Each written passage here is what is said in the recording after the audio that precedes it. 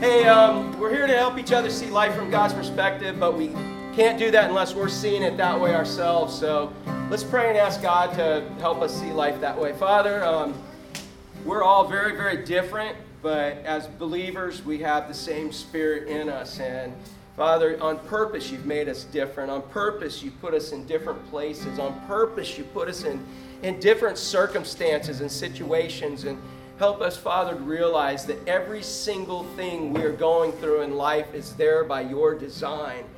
That we as believers have a home in heaven. We know that because of the blood of Christ, but you didn't take us to heaven so that you could leave us here to find your power, your resurrection power, to make it through victoriously all these different situations that you've allowed us to go through. And so, Father, as we go through these situations, Father, help us never to rely on the flesh. Help us never to trust and lean on our own understanding, but to wholly and solely lean on you and watch our faith grow so others can see our faith grow and we can live life from your perspective and then help others see it that same way, Father. So that's our prayer this morning as we sing, as we worship you, as we listen, as we talk, Father, as we love each other. Just please help us see everything from your perspective, and we'll be faithful to help others see it that way too. So, Father, I pray if there's someone here that doesn't have that relationship with you, someone here that's not a believer, that's not sure they're going to heaven when they die, someone who's not sure they've got the Holy Spirit living in them, Father, I pray today you'd give them a desire they can't refuse, to surrender themselves to you, the King of Kings and the Lord of Lords, and be able to trust that what Jesus did on the cross would pay for their sins, and they too could have a home in heaven. So, Father, we love you, and we want to love you more. And I pray for these things in Jesus' name. All God's people said, yeah. All right. Hey guys, we're from Ocean's Edge, Calvary Chapel in Fort Lauderdale. I'm really excited to be with you guys today. You guys will just stand up and enter into worship with us.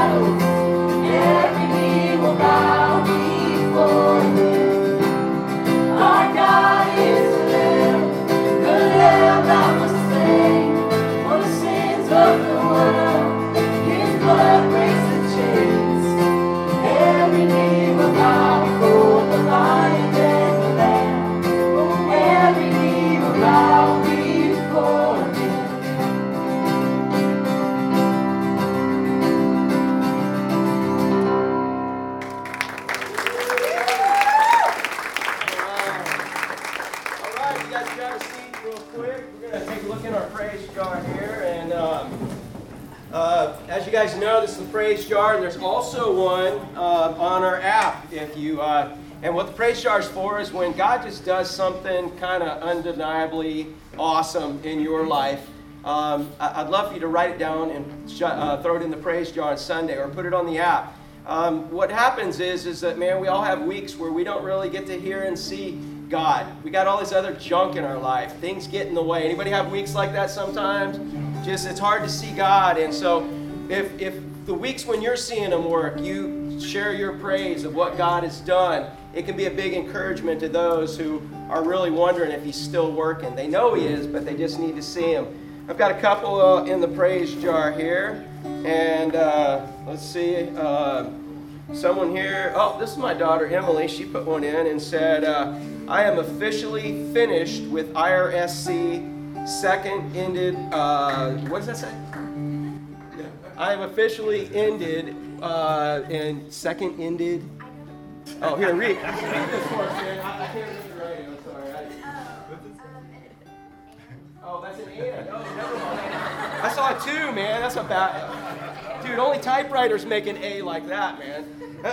Anyways, I'm officially finished with IRC and ended one of my classes with the highest overall grade. I'm thankful God gave me a working brain. I am grateful for that too. And access to a college education in high school. I'm excited to see how He uses me in the next chapter of life in school. So, man, that's awesome. All right. And I think this is Ashley, my other daughter. Not that we're trying to dominate the Praise Jar. Don't forget about the Praise Jar. It's fixed. Huh? It's fixed. It's fixed? Yeah, it's fixed, man. All right. I am amazed and so thankful for the doors God is opening in our neighborhood. And I can't wait to see how God continues to work and see people come to Christ and experience His love. And let me share a little bit about that. This is Driftwood. But as you know, that what God has put in our DNA from the very beginning is that as Driftwood grows, as we outgrow this, whenever it's time, we're supposed to plant another little sand dune somewhere and another little sand dune. And God's given Ashley and JJ the desire before we ever even planted Driftwood, but especially since He's brought him here, to plant another Driftwood up near Fort Pierce Inlet State Park up that way.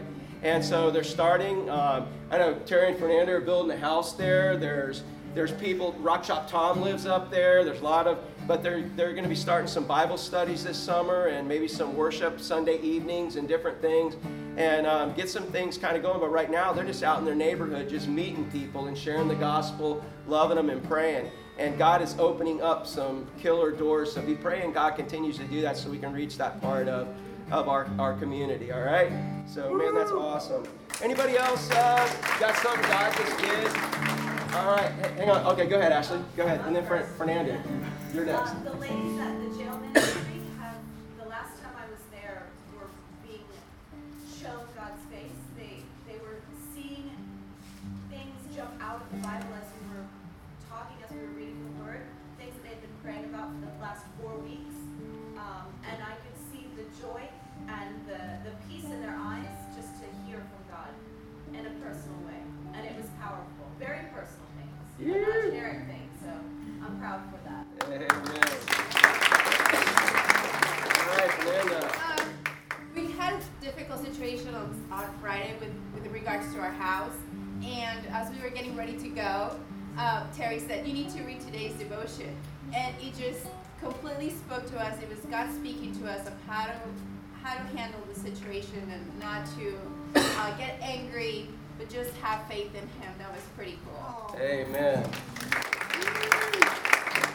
All right, so God's speaking all the time. Got to be listening. Oh, we got another one?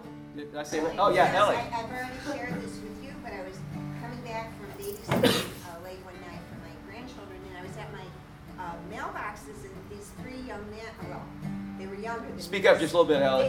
They were younger than me, but I guess they were in their probably 50s.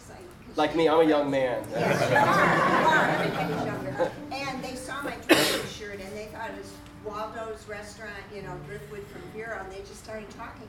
And it turned out they were brothers. One was visiting from Charlotte, and Peter knows you from the grill refill, yeah. But they were just fascinated with They wanted to know about our service, how you taught, and I see God opening up people. It was just a chance encounter at the mailboxes where they wanted to know more about, well, we're Catholic. No, I grew up Catholic, so no disparaging, but they said, that sounds very alive. That sounds interesting. Tell me more. So it was very cool. Right I on. never expected it. All right. So pray for Peter at the grill refill, and if you need propane, go see him, bro. And, all right, man. Anybody else? Are we good? You guys ready to worship some more? All right. Let's go ahead and worship some more.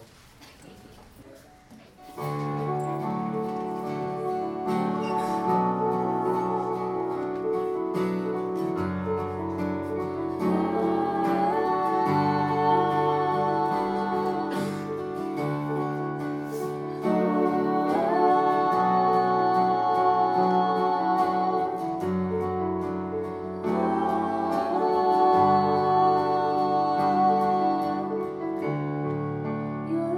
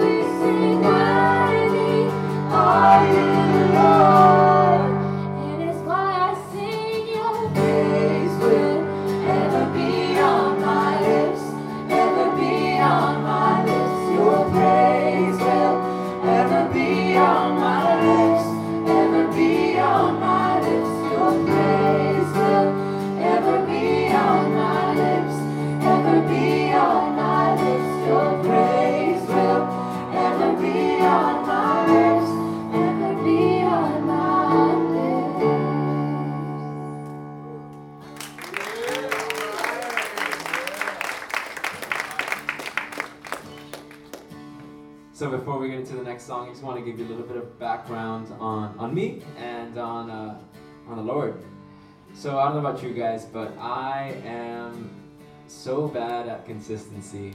Like every week I find myself just kind of like almost like being saved again, you know? Like every week I find myself just like, why can't I just like, you know, keep a constant groove or a constant like flow? And of course it's taught me a lot. It's taught me a lot about grace. You know, I wouldn't know what grace is if I don't continuously fall on my face, but the Lord's just called me into a new season for me personally of promise. Whenever you know, I just read scripture now, I see it in that point of view. You know, this is a promise of the Lord. And speaking of Pastor Eddie, like he uses so many metaphors, like, and they're just so clever. I know you guys probably know that. But so a metaphor came to mind as I was thinking about, you know, what I would like to share, and I just kind of thought about like a boat. So if you're like in the middle of the ocean, right, and you know your captain has no idea where you're going, you know, where the ship's taking you, or you know when land is going to be near, you know, you're kind of hopeless, right? Like at that point, you know, maybe you're low on food, you know, you've lost hope, you know, your crewmates are probably like, they're not happy about that. But if your captain says, you know, 100 miles north, there's going to be, you know, land, we'll get there eventually. And then, you know, the storms come, everything is happening, you know, maybe everything's going wrong, but you have faith, you have hope. Because you have assurance, you know, your captain is faithful. Maybe he's been, you know, through all sorts of things. So you're striving. You're striving because you know he's confident, and so that makes you confident. So for me, it's been like that. For me, it's been like that. You know, what I've come to learn now is that, and literally this is last week, is that the only thing that will keep you going is if you're like grounded on the promise of God. And you kind of just have to look back, you know, look back at your life and see like how wide of a river you've crossed, you know? Or see like all the trials you've gone through, and maybe you're not thinking about it in that moment, but when you look back, you have a God perspective of life.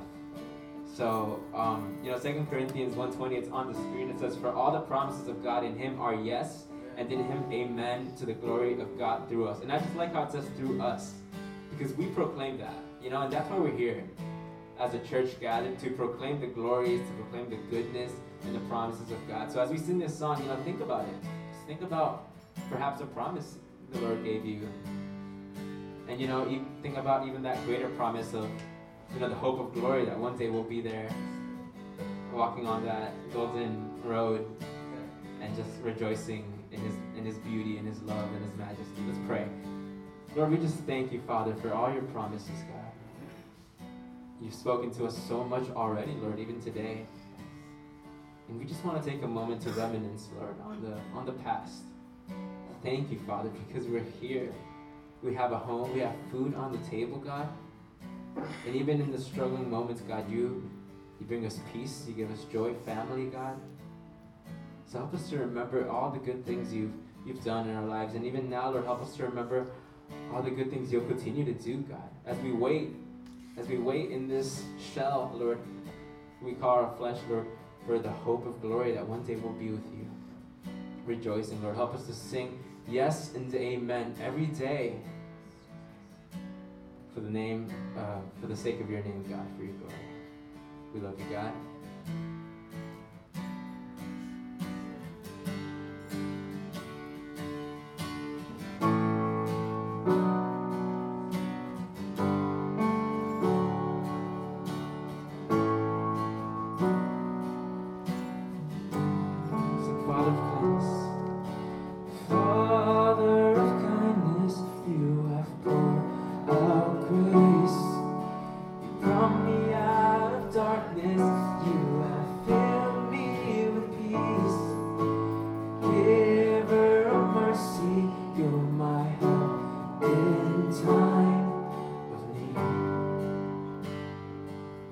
Lord, I can't help but sing. Amen.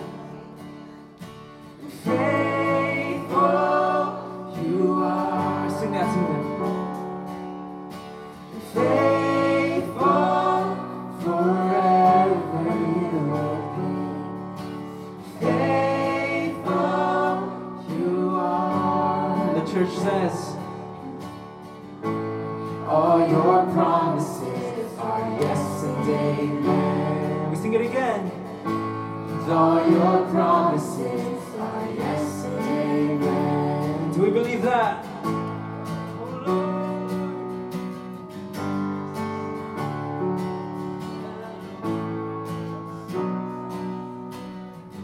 Sing beautiful Savior. Beautiful Savior, you have brought me here. You pulled me from the ashes, and you have broken every curse. Blessed Redeemer, you have set this captive free.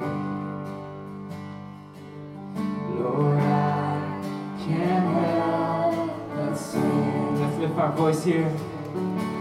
Faithful you are, faithful forever you will be. Faithful you are, and all your promises are yes and amen. And all your promises are yes and amen. Faithful, faithful you are. Faithful forever you will be. Faithful you are. And all your promises are yes and amen. All your promises are yes and amen. Why don't we close our eyes in this moment and just think about a promise. Maybe that the Lord's given you a few months ago, maybe a year ago, maybe today. Just think about that. Visualize it. God gave you a brain to create. Just visualize it. Maybe it's an object, maybe it's emotions, maybe it's family, whatever it is, just think about it in this moment. And just see the Lord, His mighty hand, just grab that promise and give it right to you. And just receive it. It's coming. It's coming in His perfect time, in His perfect moment. And as a response to that, let's just praise God with our voices and with song and say, I will rest in your promises, my confidence in your faithfulness. I will rest in your promises, my confidence. Let's lift our voice. Oh, Jesus, I will rest in your promises. My confidence is your faithfulness. Yes, I will rest in your promises. My confidence is your faithfulness.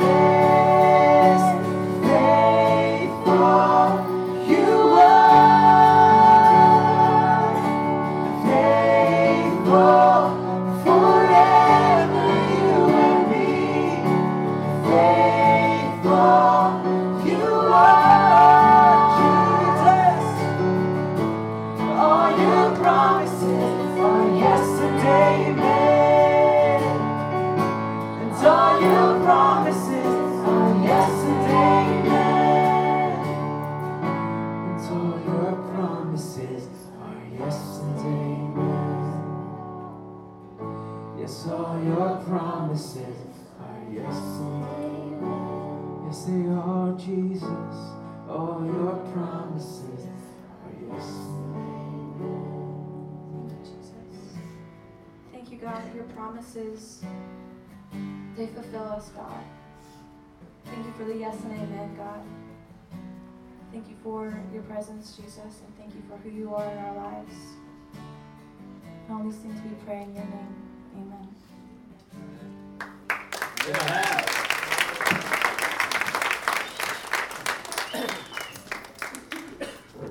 All right. Well, we actually have you can be seated real quick. It's all right, Al, you can be seated. Hey, we have a new kids team, and by the way, I'm kind of making a big deal of it because we need some more new kids teams to be able to kind of step up and take a week to work with the kids, and we'll train you better than we train this team, but this team's experienced, they know what they're doing, right, Milt? But anyways, Milt, Destiny, would you guys stand up real quick? And anyways, they're going to they got the kids today, and you know, if it doesn't work out, you can always go to Terry's backup plan and bring donuts and bribe the kids with donuts. So that's what he says he does, but I don't think you're going to need it, man. So you guys start heading back there, and then on the count of 3, kids who are going back with the kids, go ahead and see if you can beat Milt down the stairs. On the count of 3, 1, 2, 3, go. All right, very good. All right, how many of you guys, let's see, let me grab this thing here. How many of you guys know how to throw a cast net? Anybody here know how to throw a cast net? All right, hold your hand up. I'm not going to make you do it. I'm not even going to make you do it. Don't worry about that. But all right, so let me see again. How many of you know how to throw a cast net? All right, good, man. All right, right on. And how many of you know how to catch mullet in a cast net? Let me see your hand. Okay, we only got a couple people. Yeah, All right. you got me. All right, we got a few here still, because there's a big difference between throwing a cast net and actually catching mullet in a cast net. I mean, just throwing one, basically, and I only brought a little one. You can just go around and you can just throw, man. Throw all you want, and you can catch weeds, you can catch oyster shells, you can catch mangroves, you can catch crabs, you can catch all kinds of different things in there. But it's different when you're targeting mullet, man.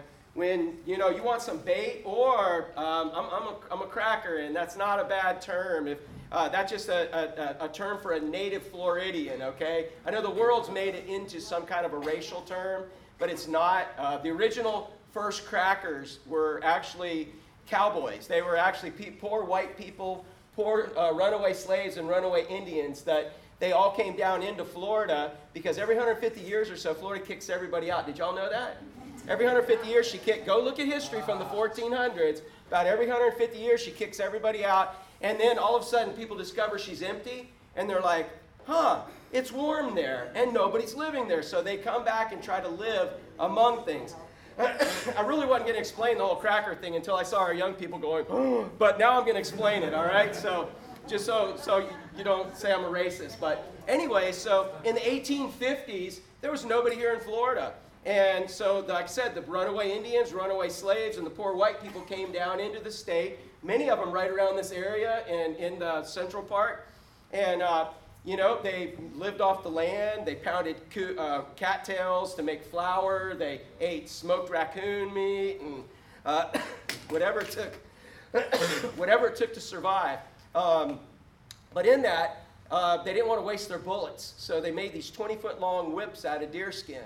And so if there was a rattlesnake 20 feet away, they could pop the head off a rattlesnake. There were cows that the Spanish had left since the 1400s. And cows tasted way better than raccoons, so they could pop the cows out. But more importantly, they could actually pop the cows out of the swamp with a whip, and they could brand them, and they would be theirs. And then, lo and behold, they started now taking all the cattle over to the West Coast. And the cattle were now being shipped to Cuba because the whole world was staging their military there, and they needed stuff to eat. So that's how the whole cattle industry started in Florida. And so every time somebody came down to Florida in the 1850s and up, they would hear cracking. And they're like, yep, there's them crackers again. And so I just want you to know it's not a racial term. It's a term that us Floridians who are crackers take great pride in the fact that we were born and raised here. And some for many, how many generations, Penny? 5 generations. And Matt, how many for you? Oh, just one? Okay. Your parents let you marry him? I don't know. Usually they don't try. So, anyways, how did I even get started on the whole cracker thing? Where I said, well, A Land Remembered is a great Yeah, A Land Remembered is a great book on that. But here's how I got started on it. If you're a cracker, you eat smoked mullet. How many of y'all like smoked mullet? Anybody here like smoked mullet? Yeah, you got to develop a taste for it. But man, if you're a cracker, you get big mullet, man, you butterfly those bad boys up and throw them in your smoker. They're good. But when you're catching mullet in your cast net, or you want to catch bait, you're not just wildly throwing your net anywhere and everywhere. Man, when you're doing it, a lot of times it's in the shallows. Because if it's real deep, by the time the net sinks, the mullet, they're all gone. And so you got to kind of sneak up on them. I'm walking very carefully. Ouch, I just stepped on an oyster. Oh, no. But you know what? I don't care that I stepped on an oyster because, dude, I'm focused on those mullet right there. Here I go. Oh, there's a bull shark right over there. Get out of here. I'm focused on the oysters. I'm not worried about the bull shark because I don't have a mullet on my string right now. But I'm not worried about that bull shark because I'm focused on what? I'm focused on the mullet. I'm going, and so any distraction, oh, there's a big thunderstorm. Look at that lightning bolt. I don't care because I'm focused on the mullet. And there they are, and boom, I got them. And here I go. I start bringing them in. And so little things aren't going to distract me because I am focused on the what? Help me out? Mullet. Exactly. I'm walking around, and I'm walking around carefully. I'm not out there just sitting here tromping around and where the mullet? Because that's not going to help me out if I do it that way. I'm going to scare them all away. I'm walking very carefully. I'm sneaking up. I'm being very, very, what's the word I'm looking for? Focused, man, diligent. And I'm quiet, and I'm very concise, and I see them, and boom, there it is again, and I got them. And so the idea is that I've got to pay close attention. I've got to stay very focused to be able to catch the mullet. And, Jesus said that if we follow him, we would be fishers of men. And there's a big difference between being a fisher of mullet and a fisher of men. But there's a lot of similar principles in that. A fisher of mullet, my goal is to catch mullet and take them to an eternal destiny of my smoker. Or the eternal destiny of a hook that lands in the mouth of a snook. And in fact, I'm looking to give those mullet eternal death, all right? And if that bothers some of you, I'm sorry. Nature does way worse than that. Your little favorite dolphins, man, they eat tons of them every day, right? And so at least we're not talking about cooking manatees, right, Penny? All right? Like the crackers did back in the day. Hey, Penny, is it true? I heard in Nicaragua, they asked me this question because we were talking about manatees. And they said, is it true that manatees taste like 5 different kinds of meat? Have you ever heard that? Yeah, but we're not allowed to eat those anymore. My favorite thing is they taste a cross between a bald eagle and a Florida panther. Oh, nice. All right. All right. Man, Penny actually is a marine biologist, and she specializes in manatees. So that's her thing. You have any manatee questions? Ask Penny, man. She knows all about them. So my point is, though, when I go to catch mullet, man, when I'm going to catch mullet, I'm taking them to eternal death. But as a fisher of men, when I have been called, all Jesus said I have to do is follow him, and I will become a fisher of men. It's nothing that I have to actually make myself turn into to follow him.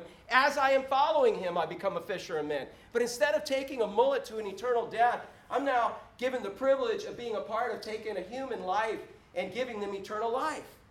There's a difference, taking mullet to eternal death and taking people to eternal life. But the same principles hold true, man.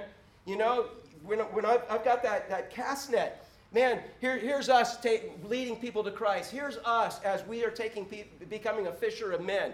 Here we are, we're walking, and God has shown us somebody that needs to hear the gospel, and what happens? Oh, I stepped on an oyster. And instead of staying focused, the devil puts something under our feet, we trip up. We now have something that hurt us, something that hurt our feelings, something that now is giving us pain, something now, it could be real pain, it could be, I got sick, I was in bed Tuesday, Wednesday, and Thursday this week.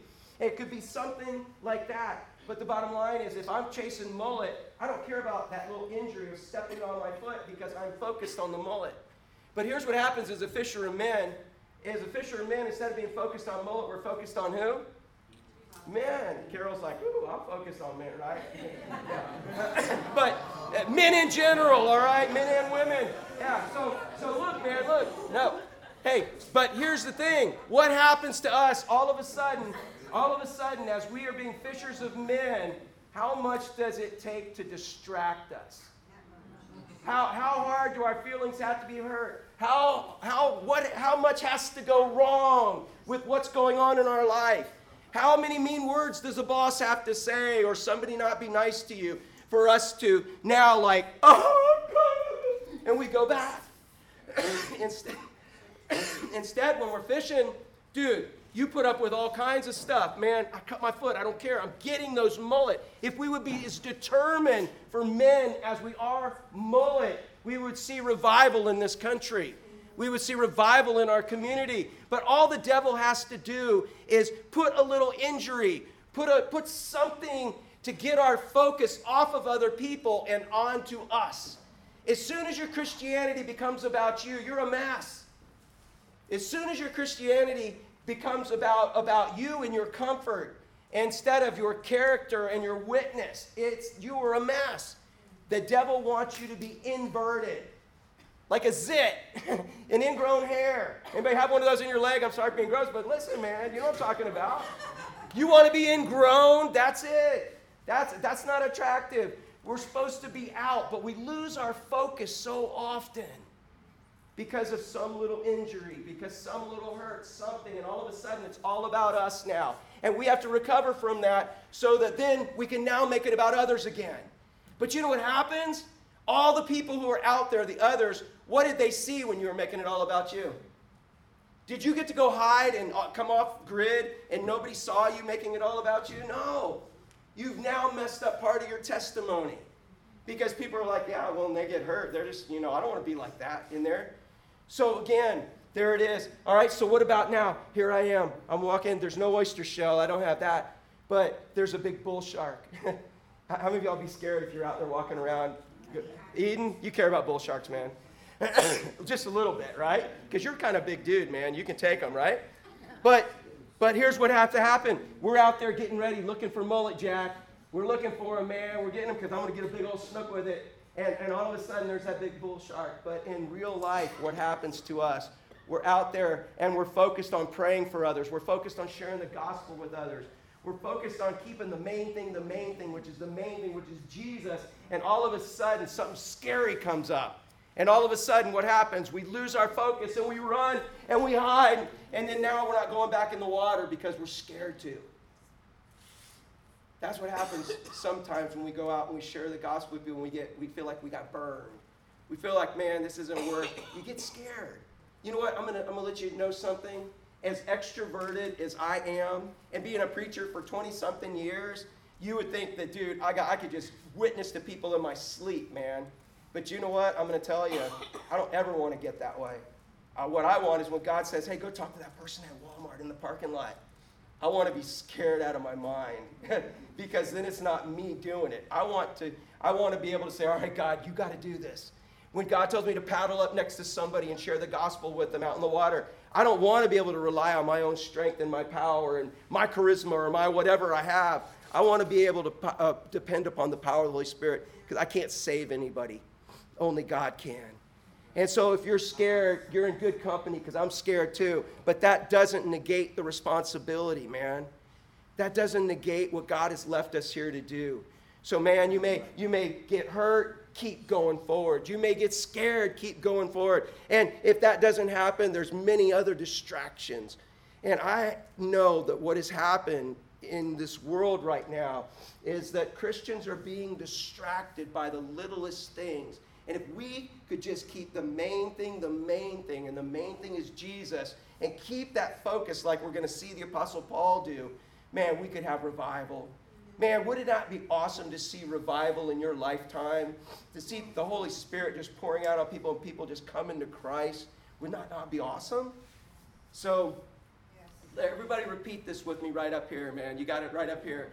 The main thing is to keep the main thing. And the main thing is Jesus. Dude, I don't care if you get hurt. I'm not being insensitive in this. I do care if you get hurt. But in light of this, man, if you get hurt, if you get distracted, if you get scared, again, the main thing is to keep the main thing, and the main thing is Jesus. Terry, you got that? Help me out, bro. It's not up there now. Come on, man. Help me out. The main thing is Jesus.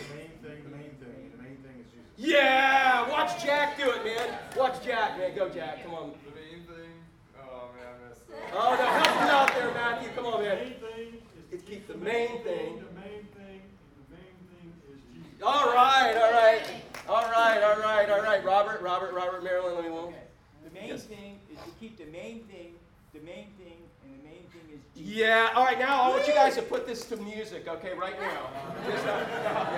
All right, on the count of three, just together in unison here. 1, 2, 3. The main thing is to keep the main thing, and the main thing is Jesus. Man, because when I'm out there walking the flats looking for mullet, the main thing is to keep the main thing, and the main thing is mullet. But in real life, when we follow Christ, we're not fishers of fish, we're fishers of men. And the main thing is to keep the main thing, and the main thing is Jesus. We cannot make it about ourselves. We learn in the book of Philippians that Jesus has to come first for joy to be there. The J is Jesus. Next, if we love him with everything, he causes us to what? Love others, the O, and then you come last, J-O-Y. Jesus, others, and you. It's got to go in that in that order. If you put it as you first, man, you're going to mess it all up. And that's how the devil trips us up, gets us hurt, gets us distracted, gets us off track, and that's why we don't have revival right now. And I've this passion in me to share this today. The Apostle Paul, we're going to start back in Acts chapter 9, verse 17. We covered a little bit of that last week. And we're going to see the last couple of verses that we covered last week of his conversion. This guy Ananias, he was a believer in Damascus, and Paul was on his way to Damascus, and Paul had letters from the high priest in Jerusalem that he heard there was a group of believers in Damascus, and he was going to kill them, or he was going to round them up, bring them back to Jerusalem and kill them because they were on a roll of killing all the Christians. And so that's where Paul was on his way there. But on the way there, God hit him with a light, hit him with a brick in the head, and knocked him down with light. And Paul got up and he couldn't see. And so Paul took off. Paul went with his buddies to where God said to go next. And they went and they're in Damascus. And all of a sudden, this guy Ananias, who was a believer at the time, who knew Paul was coming to kill him, was told by God, hey, I want you to go to Paul's house. What? That's a suicide mission. He's come to get rid of us. He said, no, I want you to go to Paul's house, to where Paul's staying, and I want you to do a couple of things. And this is where we picked up. In verse 17, it says, and Ananias went his way, entered the house where Paul was, and laying his hands on him, he said, Brother Saul, that was his name at this point, the Lord Jesus, who appeared to you on the road as you came, has sent me to you that you may receive your sight. Okay, so first of all, he was going to heal him and give him his sight back. And that's what we want from God most of the time. If we're hurt, we want to be healed. If we're poor, we want to be rich. You know, if we're dumb, we want to be smart. It's like, I'm just saying, we make our God to fulfill the needs that we lack, the things that we seem to want at that time.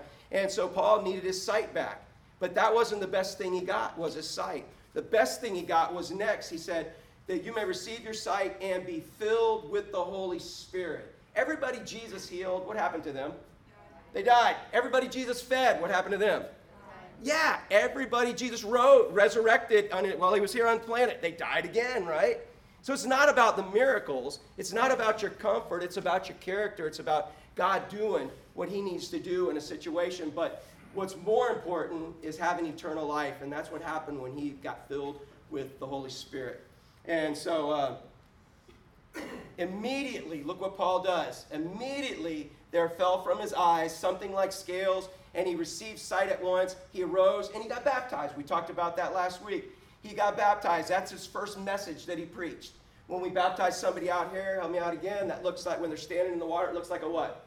A cross, right? I take them under the water. That's Jesus. It represents Jesus' death and burial. And then I bring them back up, which represents Jesus' what?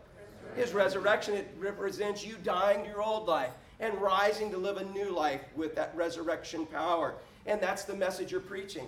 Now, in that day when Paul did that, since Paul had been leading all these Jews in an army to kill all the Christians, all of a sudden now he's turned to the other side.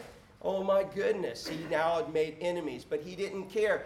Paul now knew Jesus was the Messiah, and he's out fishing for men. And the first thing he has to do is stay focused and do what he's supposed to do. So he preaches his first message by getting baptized. Did he care about the oyster shell? Did he care about the bull shark? Did he care about the storm? No. Did he care about the fact that everybody was going to hate him and that the rest of the Jews were going to look at him as a traitor? Did he care about his reputation? No, because he was focused on the main thing. And help me out again. The main thing is to keep the... And the... There you go, man. And that is the key to Paul's success in life. You are going to not see anybody ever go through more than what Paul went through as we continue through the book of Acts. And man, you're going to have such a greater understanding of all those great verses in all those church epistles that he wrote. Because we always tend to put them in a nice American dream type context when most of the New Testament was written under persecution. And so immediately, man, he got baptized. He arose and he got baptized. So when he'd received food, he was strengthened. Then Saul spent some days with the disciples in Damascus. And what's the next word again? Yeah, immediately. And when you do something immediately, man, you're focused on it. Whatever it is, you're focused on it. You got it. So immediately, what was the first thing he did? He preached. That's it. Whenever, we've talked about this before, and we've seen this pattern in the book of Acts. When you receive the Holy Spirit, you receive power. And power to be his, remember what we were talking about? His poster child, which means you're going to preach. But what happens after you preach? You then get persecution. So that causes you to pray. And when you pray, you get more power. And then you have to preach. And it just keeps going. And that's how you know you're filled with the Holy Spirit, when it doesn't stop you. You hit an oyster shell. It's like, I don't care. Bull shark, get out of here. You just don't care because you are so focused. You are full of power of the Holy Spirit, wanting to do only what God wants you to do. That none of those other things matter. But the minute you turn your Christianity into something about yourself, the minute it becomes about you, oh, the devil can trip you up so easy and get you off of that. Every one of us can identify with that. We're on fire. We don't care what's going on around us. We're charging hell with a water pistol. You know, man, nothing's... And then all of a sudden, it's like, oh, it's all about us. And man, what happened to me? I don't know about you, but I'm so tired of that in my life. And I'm tired of it in Christianity, man. We got to stay focused. And the main thing is to keep the main thing the main thing. And the main thing's what, Jack? Jesus. Amen. Not turkey season. Oh, it's over, so you can say it's not turkey season anymore, right? All right. Immediately he preached. Now, what did he preach? He preached a 5-point message on how to enjoy your life, how to have your best day. You know? Is that what he preached? No! Look what he preached. Read that to me. He preached the... Yes, he preached Jesus. The main thing is to keep the main thing, the main thing. And the main thing is Jesus. That's all we got to know is Jesus. And Jesus, what he's doing in us. Right, Marianne? That's it, man. Just got to know Jesus. And he went into the synagogues where there was a ton of synagogues. That was a Jewish worship place because they didn't have churches yet. He went in there and he preached that Jesus is the Son of God. That's what people needed to know. He preached Jesus. He didn't have to have some 20-point theological dissertation. He didn't have to go to seminary, although he had done all of that. Out of everything Paul knew, he kept his message simple, and he preached who? Yeah, man, he preached Jesus. Look at this, verse 21. Then all who were amazed and said, is this not he, the one who destroyed those who called on this name in Jerusalem, and has now come here for that purpose, so that he might bring them bound to the chief priest? Now, they were kind of amazed for a couple things.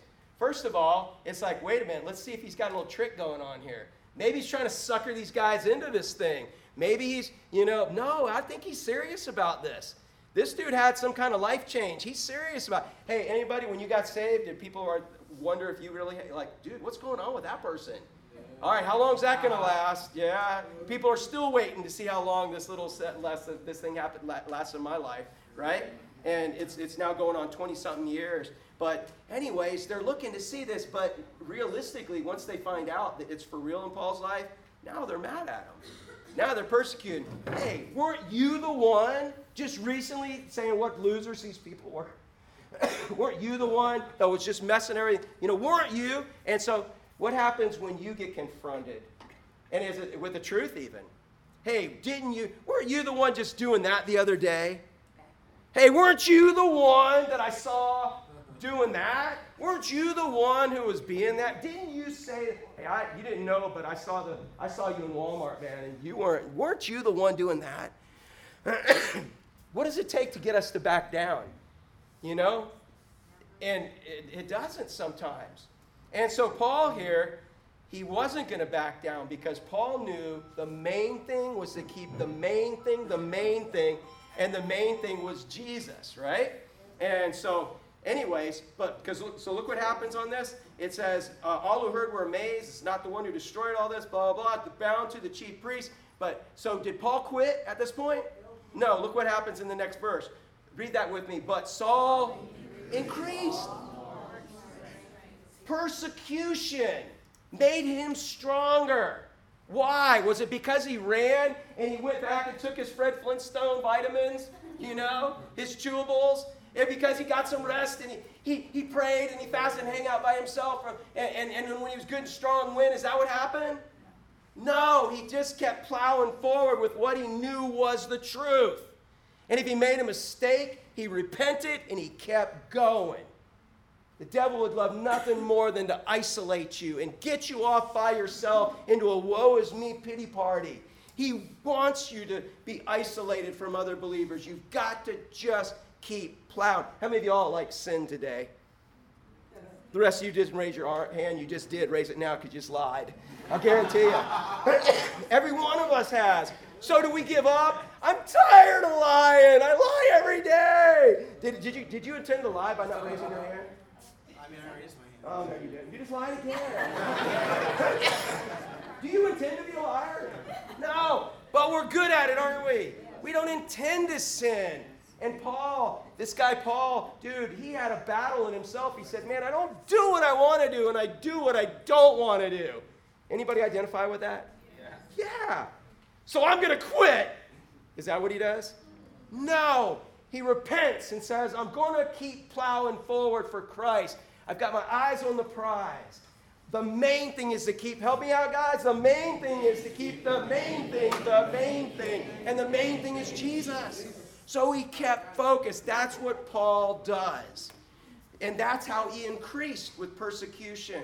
There was a plant called myrrh back in the day, and they used it for embalming bodies. And you could take myrrh, and it was like a root type plant, and you could smell it a little bit. But what did it take to really get the fragrance to pop? Anybody know? Ashley, what did it take to get the fragrance? It had to be crushed, man. Not just scrape, like scratch and sniff. Oh, that's myrrh. Dude, you ever smell roadkill? Anybody here smell roadkill? That's dead flesh rotting, right? Myrrh was so powerful when it was crushed that it made roadkill smell good. I'm serious. Think about that. But in order to make it smell that good, it had to be crushed. But here we are. Okay, crush me, Lord. Make me a little scratch and sniff sticker. That's what we want to be. We don't want to be crushed. Man, but if we have Christ in us and he allows us to be crushed so Christ can come out. But you've got to see life from God's perspective. You've got to be focused as a fisher of men and not let anything distract you. Not let anything scare you. Not let anything make you quit. You've got to keep going. That's what the Apostle Paul did. And none of us, I don't think, are going to be an Apostle Paul, but man, we should be trying. We should be trying.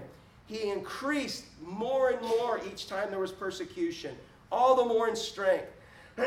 And this confounded the Jews. They were out to destroy him, and it made them stronger. And the Jews who dwelt in Damascus, proving that Jesus is the Christ. Again, he didn't change his message. He's proving Jesus is the Christ. Now, after many days passed, the Jews plotted to kill him. Now, how many days passed? Do we have an answer on that? I'm going to show you. Yeah, we actually do. It's kind of cool. I'm going to take you to Galatians 1, 15 through 19 real quick to show you how many days passed, okay? And I'm going to tell you right off the bat, it was 3 years. What have you been doing for 3 years? 3 years is a long time, isn't it? You guys are talking about like this last 10 months being intense. And it is. They're at this Calvary Chapel Ocean's Edge school down in Fort Lauderdale, and they go through like an intense worship training. Like you could ask them afterwards. That's what these guys are doing. It's just intense, learning how to lead worship and be worship leaders, and how to walk the walk and talk the talk and put it all together and all of that. That's 10 months, and that was intense. Can you imagine Apostle Paul for 3 years? Can you imagine 3 years? You guys are talking about, oh, dude, we're done in June, and maybe I'll come back for the second year. But can you imagine 3 years? No break? Yeah, this dude, he's shaking his head like, no, dude, I'm so ready to go home. Back to mama's cooking and doing laundry, man, right? Yeah. 3 years! Watch this, Galatians 1:15-19. Check this out.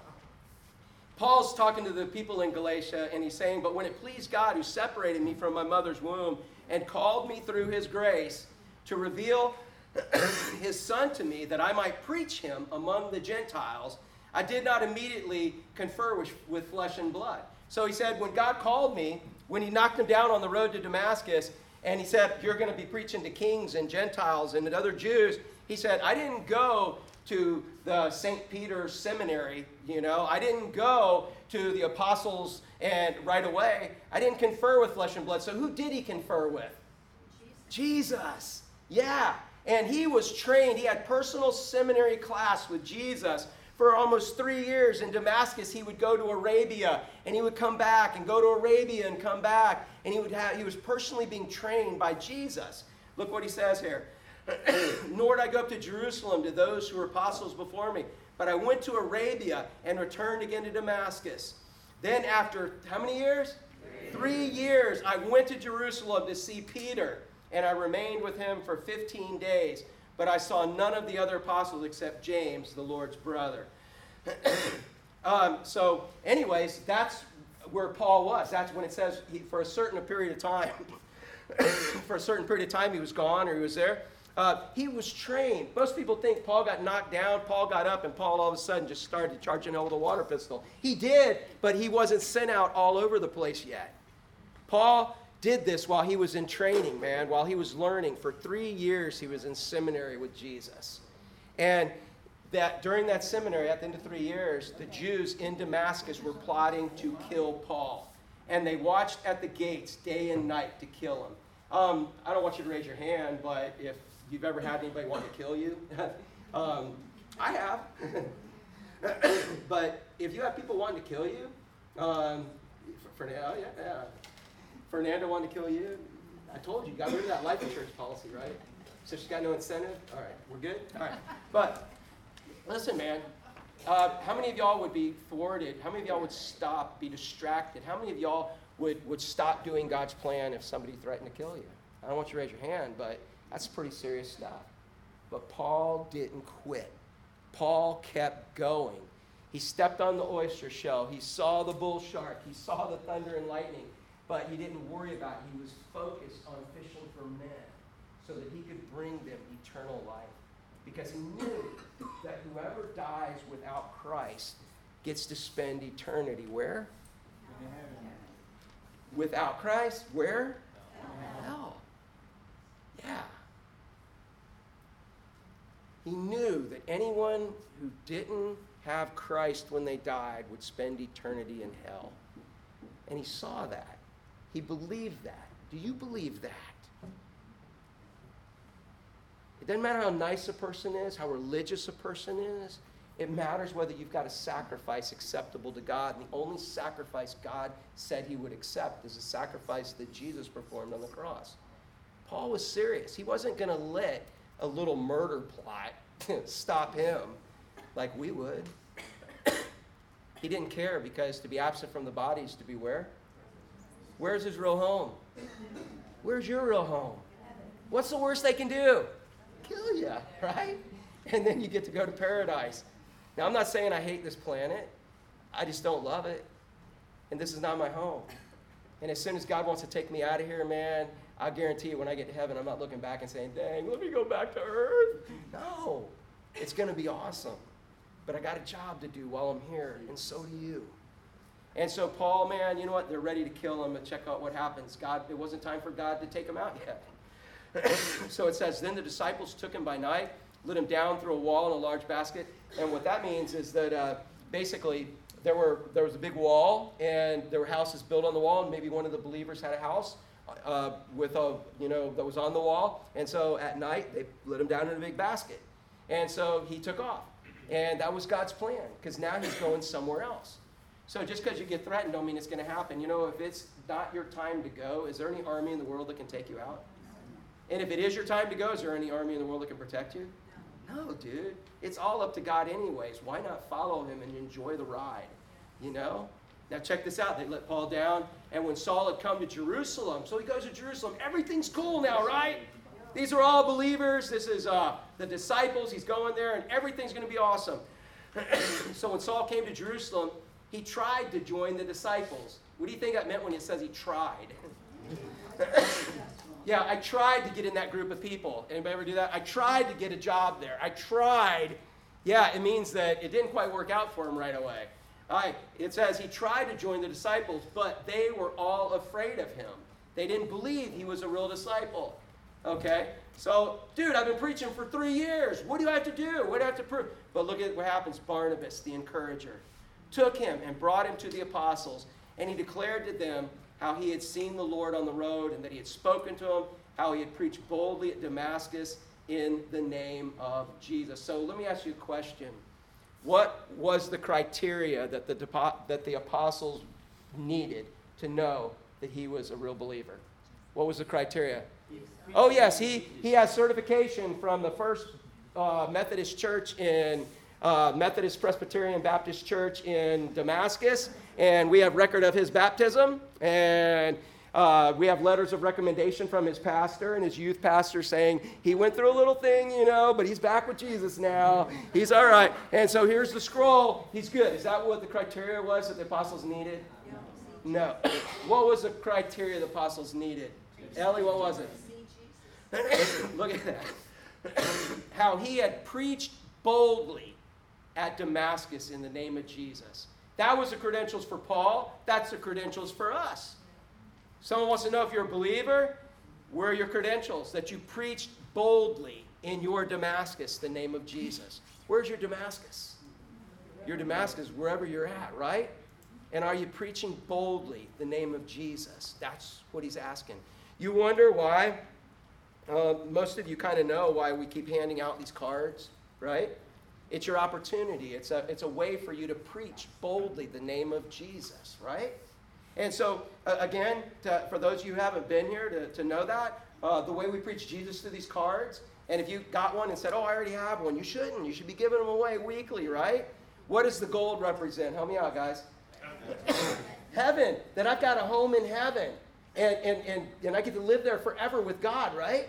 And I'm so stoked about it, I want you to come with me. All right? But this dark represents why I can't go to heaven. I couldn't go to heaven before, which represents my sin.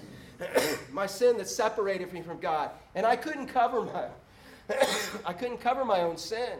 I couldn't cover it. But the red represents the one thing and the only thing that would cover my sin, which is what? The blood of Jesus. And so once I accept that, once he's given me the desire and ability to accept what he did on the cross as payment for my sins, I now have a home in heaven. But the green represents why he's left me here, and that's so that I can grow more in love with him. And as I grow more in love with him, I grow more in love with others through the everyday trials and circumstances. Not so I can run and hide, not so that I can keep growing more in love with him. Man, there's your opportunity. Hey, if that was the criteria, if being a Christian was illegal, is there enough evidence to put you in jail for that? Would there be enough proof to prove you were a Christian? People are like, hey, are they a Christian? Well, yeah, dude. Elena, she's been preaching boldly at LPA. She's been preaching boldly at where are you working now? Oh, Ruby Tuesdays, yeah. She's been preaching boldly the name of Jesus. Oh, yeah, she's a Christian. So if being a Christian was a crime, would there be enough evidence to indict you? We're almost done here.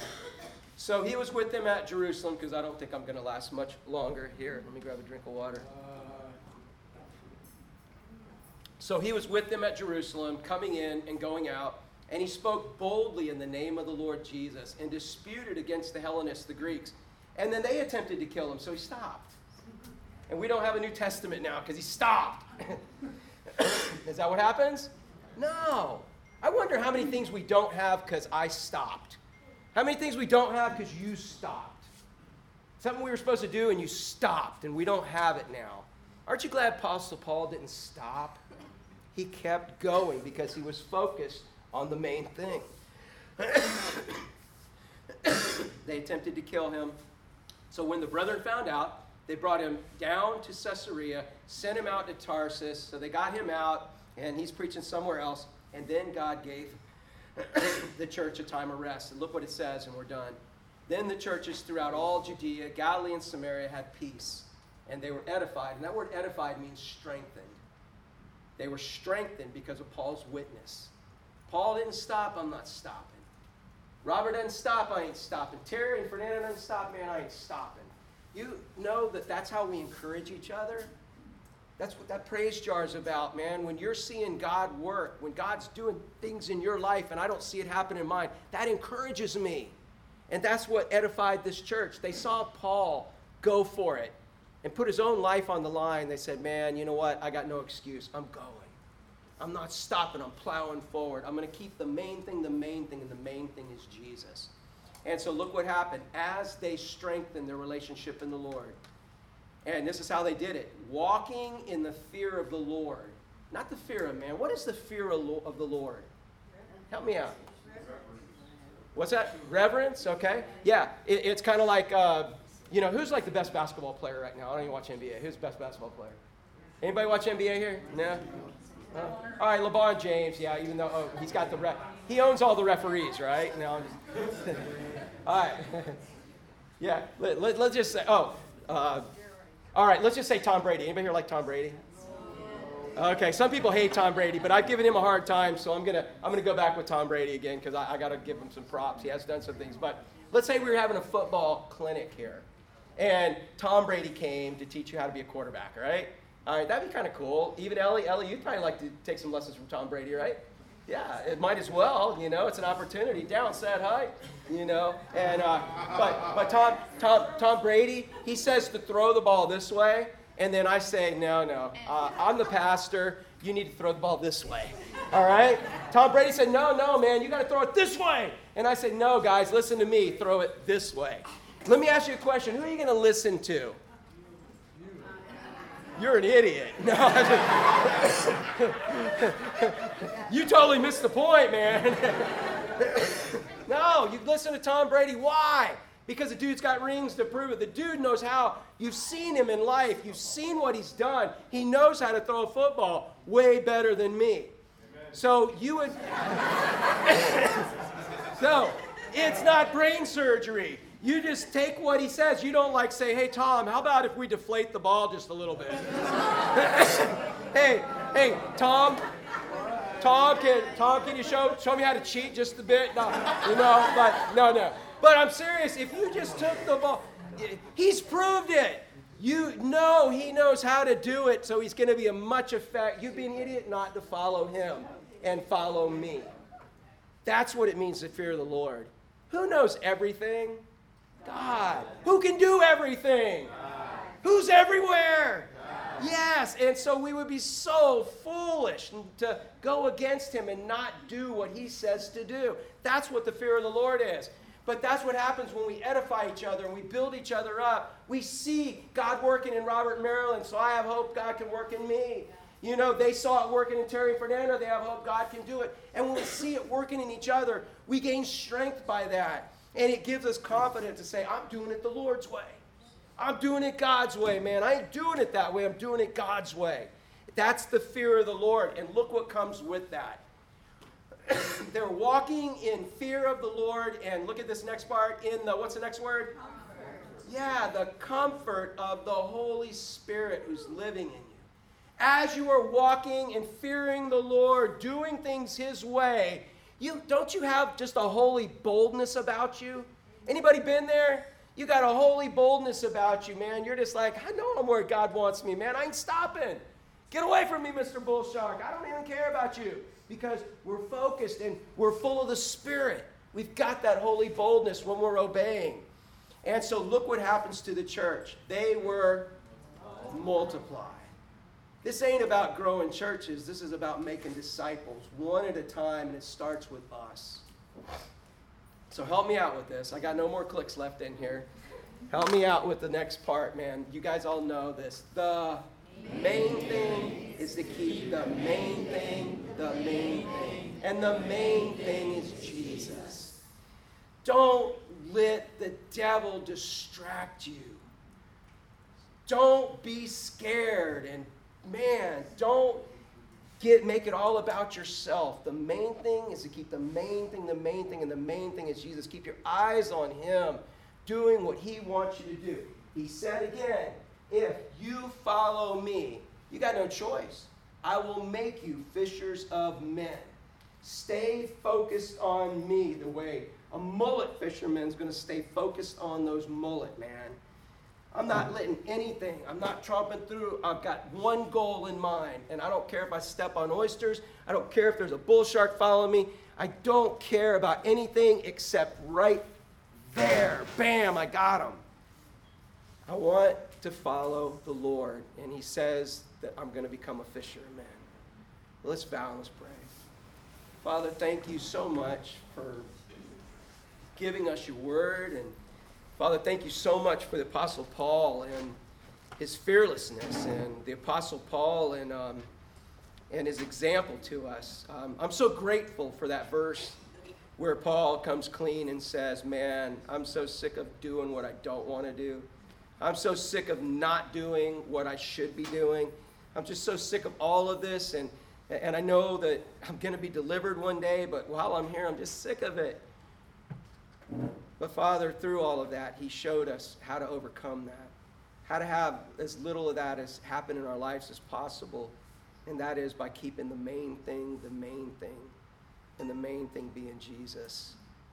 And we know that you told us that if we would love you with all our heart, with all our soul, with all our mind, with all our strength, you would cause us to love others, and the byproduct would be us. So Father, please, we need help in becoming fishers of men and getting our thoughts off of ourselves and off of our potential problems and our real problems, the things that distract us. Father, help us just live our life and let it be about you. And if there's someone here that doesn't know you personally, someone's not sure they're going to heaven when they die, Father, if they believe, because you've given them the desire and ability to believe, that what Jesus did on the cross pays for their sins forever, Father, give them the desire and ability to surrender themselves to you. And realize that once they do that, a million years from now, all of us are going to be sitting in heaven. And you told us that the sufferings of this life are nothing compared to the glory that will be revealed in us later. Father, I pray someone will get born again today. And I pray for those of us that are, we would recommit ourselves to keeping the main thing, and the main thing is you. And I pray for these things in Jesus' name.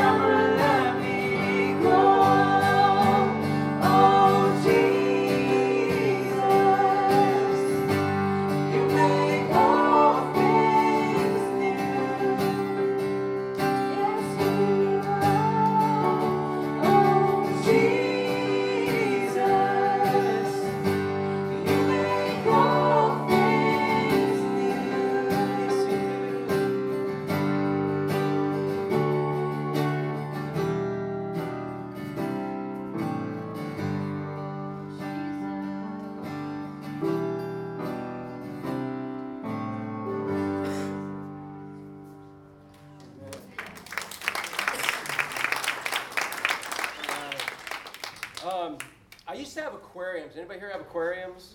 I used to. No, I used to have them until I found out this was really the best aquarium out here. But in my aquarium, I found out there's always a disease in the aquarium. There's a parasite called ick, and it'll make like white bumps all over all your fish, and it's a parasite, and it sucks them dry and kills them, and it spreads to others. But what happens is when a fish gets itself down and its resistance is down, it's now susceptible to that disease.